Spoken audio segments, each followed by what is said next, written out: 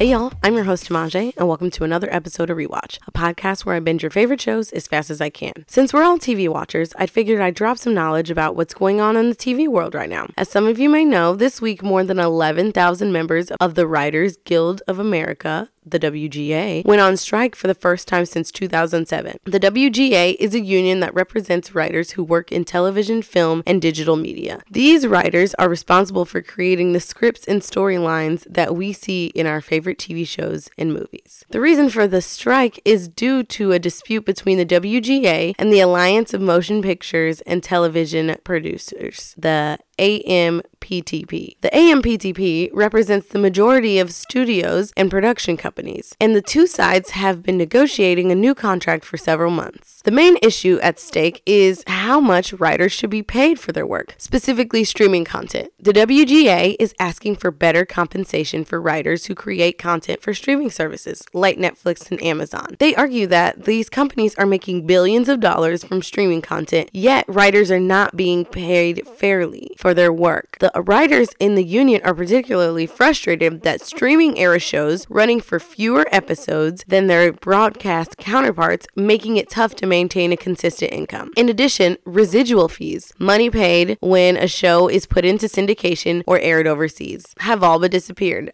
as more content is hosted exclusively on streaming platforms. Okay, now I'll explain it to you like a regular Joe. Back in the day when people had cable, we used to have these things called reruns. And every time a rerun came on, writers would get just a little bit of money for that. I'm sure you guys have probably seen some recent TikToks or heard some podcasts about how actors and writers get tiny little check from their previous work. Because streaming has taken over, there's no reruns and there's no basis of pay for their work being rewatched, pun intended. And these people don't work for free, so they want their money. The strike can and already has caused delays in production. The strike may also affect the quality of content that is being produced, as non-union writers or replacement writers may be hired to fill in during the strike. As of right now, pretty much all the late night shows and shows like The Talk as well as SNL have halted production or just even ended early for the season, because without writers, there is no show. Meaning that reruns will run in their time slots. Soap operas will be the shows to be impacted more drastically next, given how fast their turnaround times are. So Meemaw stories might just be delayed for a bit. Now, how does this affect us here at Rewatch? The short answer is it doesn't. We watch shows that have already been wrapped, but I want it to be known that without these amazing writers, we'd have no pod. Okay, folks, let's get into the reason why we're all here. Scandal Season 6. And this is a rewatch podcast, so obviously there will be spoilers as usual. Let's get started with the opener. Once again, Miss Washington is with child, so cue the huge Prada bags, bouquets, and ponchos because we're bump hiding. The episode opens up with Huck and Quinn walking through the woods when they have come upon a cabin and it explodes. We snap back a few days before and it's election night. We're in the White House with Millie and her campaign team as election results are rolling through on TV.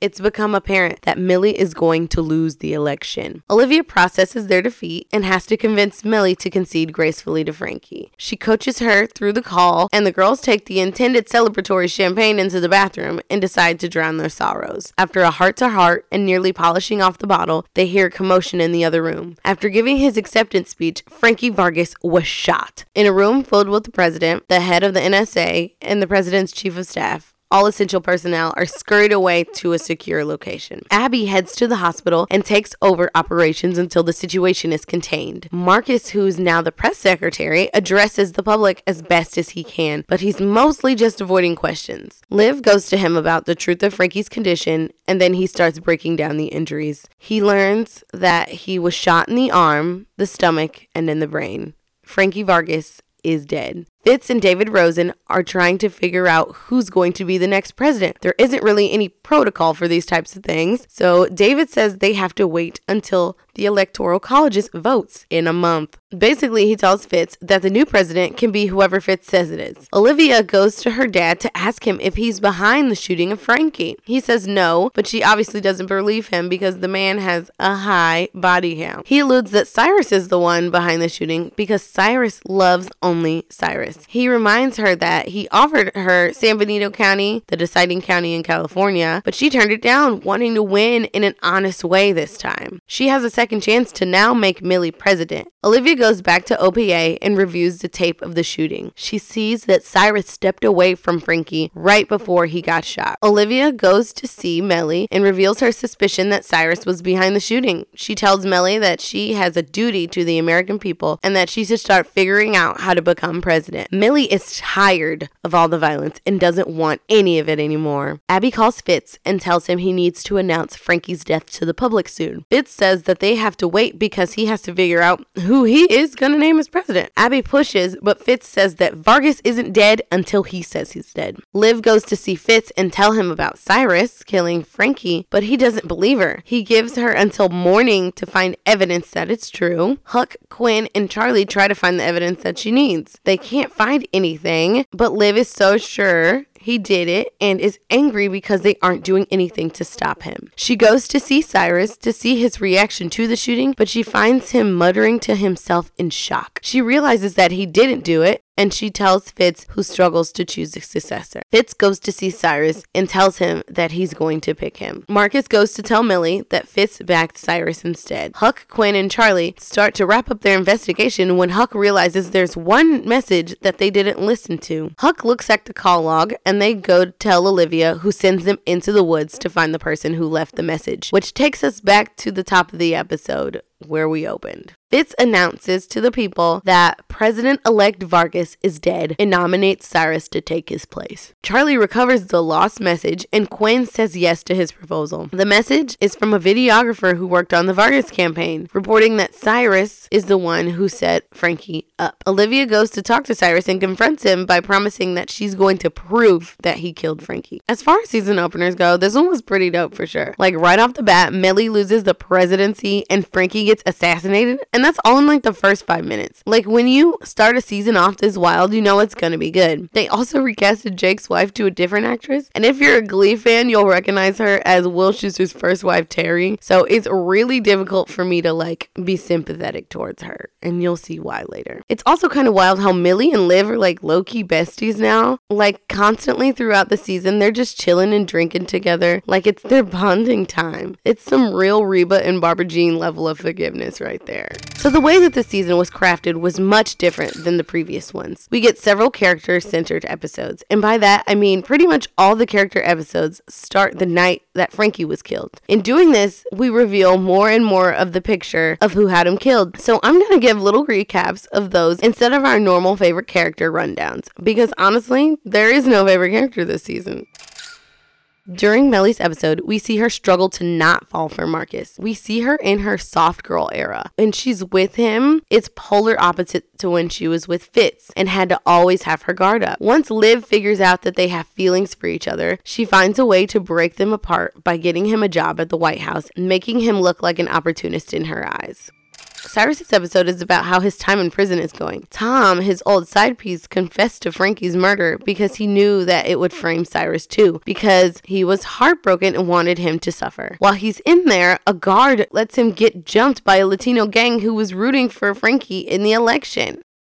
Jake's episode is actually mostly about his hot mess of a wife, Vanessa. But if I was trapped in a loveless marriage with a man who just generally refuses to speak to me, I'd be the same. Vanessa literally pushed Liv to the point where she was gonna snatch her up. After Vanessa gathers herself, she confides in Liv that she thought she was sleeping with him because of secret meetings and texts that she's been seeing on his phone. And this piques Liv's interest. Turns out that Jake had been working with Liv's dad on the low. He wanted the caller from the tip line taken out, hence the explosion earlier. But Jake knew that she'd be important, so he faked her death, which it's important for later.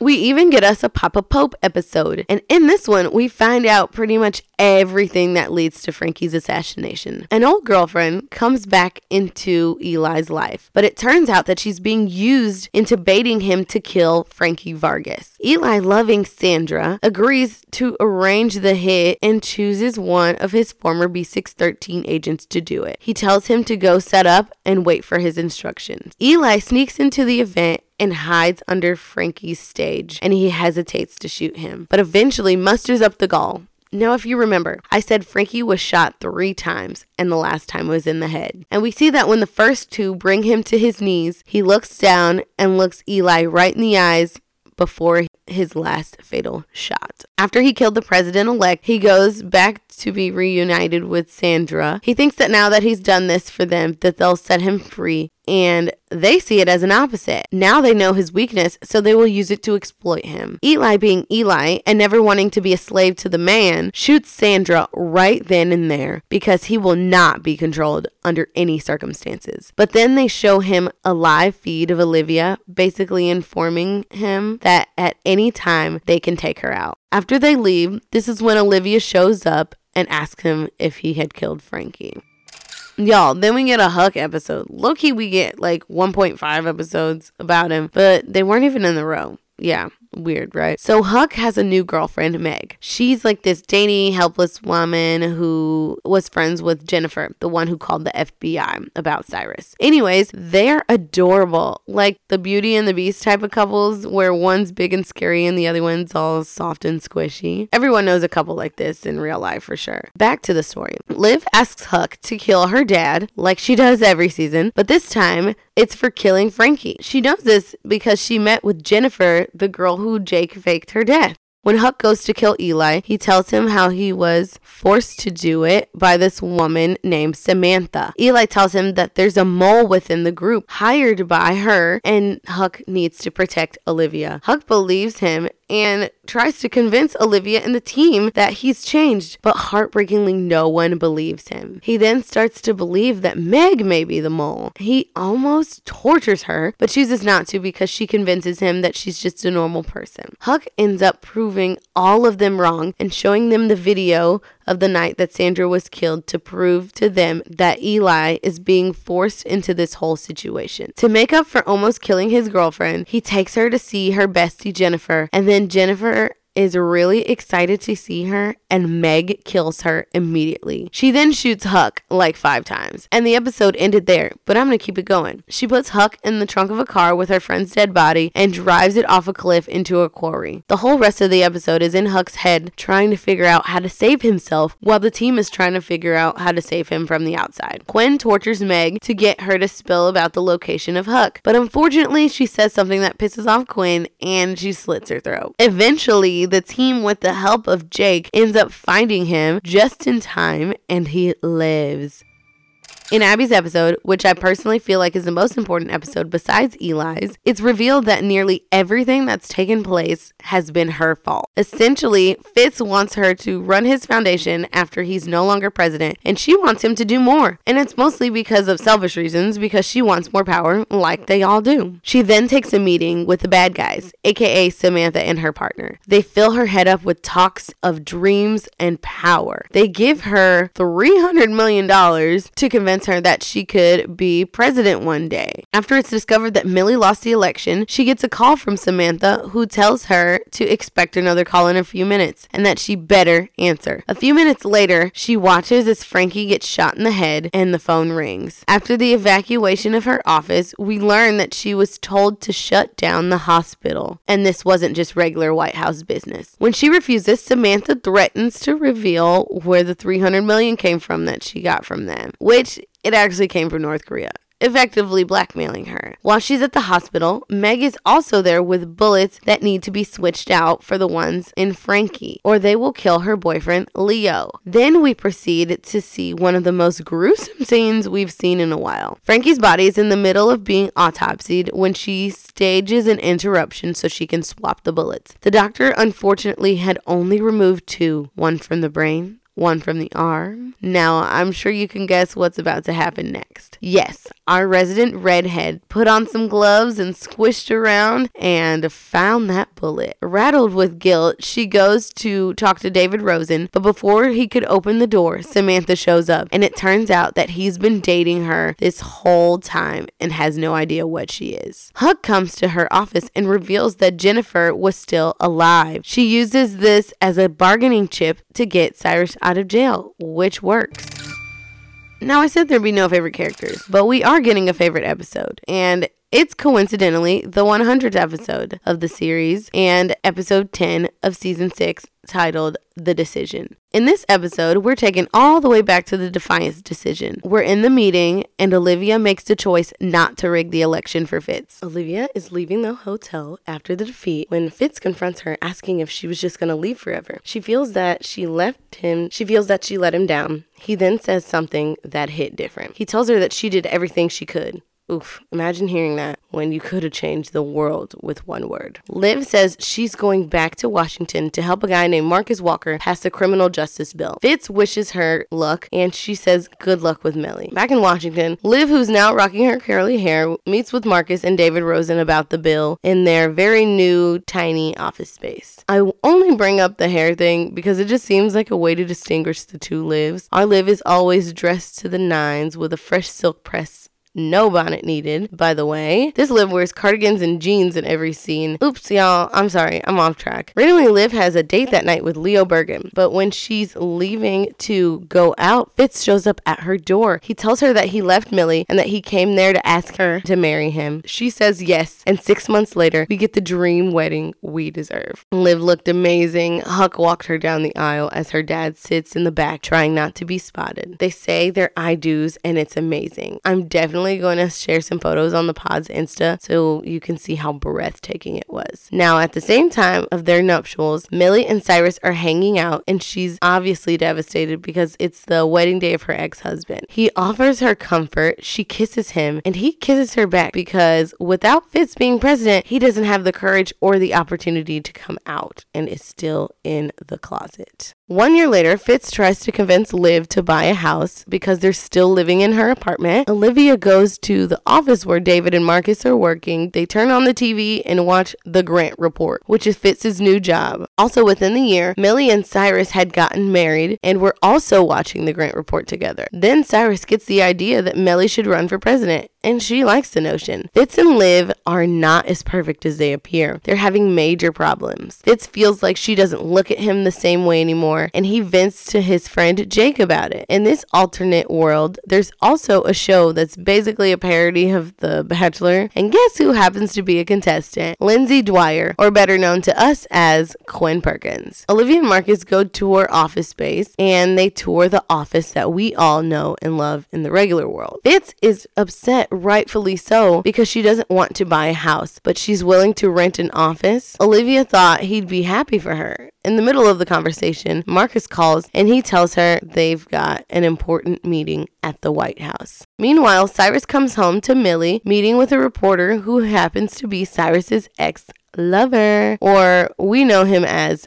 James Novak, his husband. Cyrus asks Millie to grab their wedding album so they can show it to James. James accuses him of having a sham marriage since Cyrus is gay. Cyrus tells him that him and Millie are partners. He confesses that he needs one more shot at the White House as Millie overhears him from above. Marcus and Olivia go to the White House for the important meeting with the president, but it turns out that someone had made a mistake and that the meeting wasn't supposed to even happen. They get turned away. Obviously, this is very devastating. When Liv gets home, Fitz tells her that Millie is running for president. They proceed to have a fight over Millie and Olivia's aspirations. She almost reveals to him that she could have given him the Oval by rigging the election, but she decides against it. Fitz then has the audacity to ask if she's hooking up with Marcus because she's not sleeping with him. Out of anger, she tells him about Defiance and how she said no. Fitz tells her that she should have done it. He says it would have destroyed them, but at least he would have been president. 5 months later, Liv and Fitz aren't even talking. Cyrus wants to leak photos of Sally's husband getting it on with a guy so Millie can be the only Republican candidate left standing. Millie refuses outright to out another woman's husband. Fitz interviews reality star Quinn on his show. Olivia gets good news that the bill she and Marcus have been working on is becoming a law, and Abby shows up with divorce papers for Liv. After Quinn's interview, she shows up in Fitz's dressing room. They try to hook up the Clinton way, if you catch my drift, but he stops it from going too far, and she calls him an old drunk. Because Cyrus leaked the photos, Millie is raging. She says that if she had known he was gay, she wouldn't have married him, and he says that she did know, and that she can't leave him because she can't politically survive another divorce, especially one from a gay man. Millie goes to talk to Olivia. She tells her that she was right about Defiance, that it would have destroyed Fitz, and that she hates her for being right. Fitz is free with Olivia, but Mellie is trapped in a loveless marriage. Fitz decides he doesn't want to do the show anymore and walks off air. He comes home to Olivia, who's lying in wait. He apologizes to her for everything and that he lost the election because he didn't want it. More so that he didn't want anything until he met her. He tells her that saying no to Defiance was the right choice. He confides in her that he has a lot of work to do to become the man that she deserves, and he still wants her if she'll still have him. Without saying a word, she walks over to him and gives him a folder. Inside is a flyer for a townhouse that's on sale. She says it should be theirs. I just love when shows give us these alternate reality episodes. The chain reaction, or lack thereof, changes stories so much, but also the constants are interesting to see as well. At its very core, Olivia and Fitz still love each other. I also find it peculiar how simply because Fitz was never president, some people just get to live for some reason. I love how power hadn't corrupted them yet. Seeing the characters with hope again was nice. Now, for this next part, I'm just going to give a rundown of what happened all the way up until the finale. Here we go. Liz North is working for the bad guys. Liz gets murdered in front of Mellie by the bad guys. Fitz fires his FBI girlfriend, yes, he had one of those, for investigating Liv for Frankie's murder. Millie names Frankie's wife Luna as her vice president. Olivia's mom was behind everything. Liv tries to strangle her mom. Quinn is pregnant. Rowan wants B613 to be made again. All right, into the finale. Fitz, Luna, and Mellie arrive on stage at the inauguration. Eli is trying to find Maya because they think she's going to shoot Millie. Maya takes out a sniper and takes their gun. Huck figures out that the person who hired Maya is on the platform at the swearing in. Millie is sworn into office. Olivia gets a phone call during the ceremony, and it's Maya telling her to move a couple of feet so that she doesn't hit her when she kills the one who hired her. Olivia begs her to not kill Millie, but Maya says she wasn't going to kill Millie anyway. She says not to worry, and to quote her own daughter, it's handled.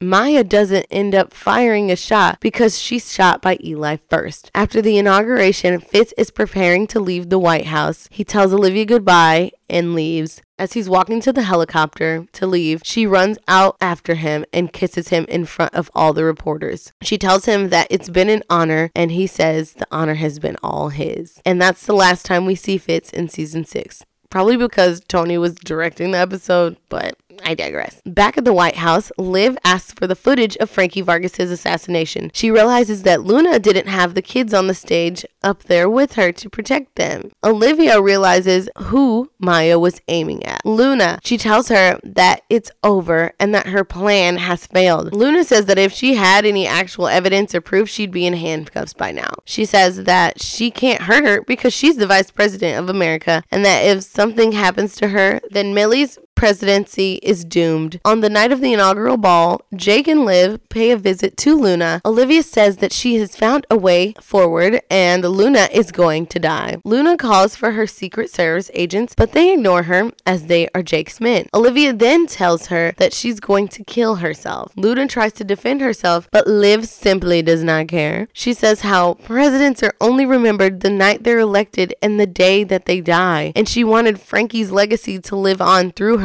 Olivia gives her two options: bullets or pills. Luna chooses the pills. Olivia leaves and Jake waits for Luna to die. Olivia goes to see Millie and deceives her into signing an executive order to put aside funds for B613 without her knowledge. Olivia then goes to see her dad and tells him about B613 and how Millie is hers. She tells him that she loves him and that she wants a father, but if he crosses her again, she'll kill him. She then leaves and tells him that she'll see him for Sunday dinner. At the close of the episode, Olivia and Cyrus sit on the steps of the Lincoln Memorial and they share a bottle of wine. She tells him about Luna, and Cyrus asks how they're going to get rid of her. After he quotes Luna verbatim, Olivia realizes that he's the one who put the idea into Luna's head so that she could get rid of Luna and make him vice president. Cyrus then brings up the executive order that he saw Millie sign. He says that it sounds to him like they both have what they wanted. She tells him to stay in town so that she can nominate him for BP. He asks her how it feels to be the most powerful person in the world, and she simply says, "It feels right." and that ends season 6. Next week, we'll be finishing up the last season of Scandal, and we will be spinning a wheel. So make sure you have your show suggestions in so we can spin. Be sure to follow the podcast social media pages and share on them as well. Make sure you're following the podcast on Instagram at RewatchPod and Twitter at RewatchPod_ for more content. Hit us up and feel free to recommend your favorite shows. And lastly, please rate the pod 5 stars and make sure you click that follow button. Anyways, back to binging. Try and catch me.